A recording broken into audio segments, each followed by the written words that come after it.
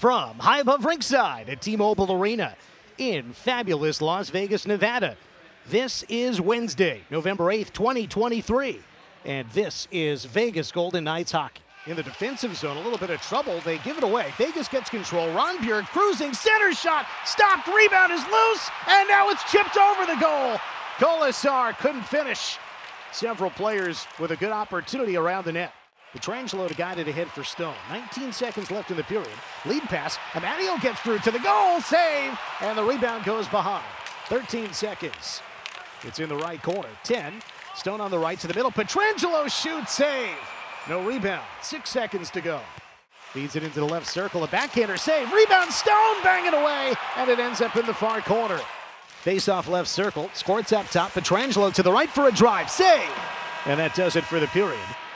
Pietrangelo fed quickly to the right, and Theodore got the shot off, but could not beat Cam Talbot. And the score is 0-0 through 20 minutes. How you doing, Jonas? Good. Yeah. Dan and Gary here in the booth. Welcome back. What'd you think of the first period? Thought we had some good things. Got some good ozone shifts there. Created a couple chances we could have scored on. So a decent period, I think. What do you try to do when you get in the lineup, Jonas? Well, be responsible, get the puck in the ozone, and try and get some momentum going down there. What's it like to have two teams? Yeah, you're part of this team. We see you with the guys, Ronnie this, Ronnie that. They love you, and you're a big leader with Henderson. You're kind of a man of two countries right now. Yeah, it's fun. Both teams really good. Good guys all over. This whole organization is just only good guys, so it's fun to be part of everything.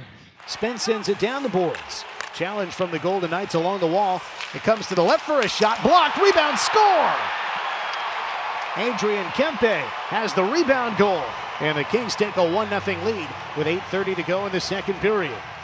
Kings still in possession. 30 seconds on the power play for LA. Danault back and forth, passing with Spence. A wrist shot, score! Byfield was in front with a screen. The Kings strike on the power play for a 2-0 lead. 4 minutes to go in the second period. Trevor Moore was in front as well, and he leads the celebration line. It was a point shot. Moore and Byfield were in front. And after the redirect inside the left post, the Kings take a 2-0 lead, and it was number 12, Trevor Moore. Left for Martinez. Up to the red, shoots it from center. Saved by Talbot as the clock runs out. Score after 2. Kings 2, Knights 0. Let's head downstairs now, and Mike Amadio joins us. Michael, Dan, and Gary here in the booth. Thanks for joining us. What do you think of tonight's game through 40 minutes? I think I like our pace there. We just got to execute on our chances and try to get one in here. You've got some jump tonight. When do you know that you're going to feel good for a game? Is it not till it starts? Is it warm up? When do you have that notion, I'm going to have the happy feet tonight?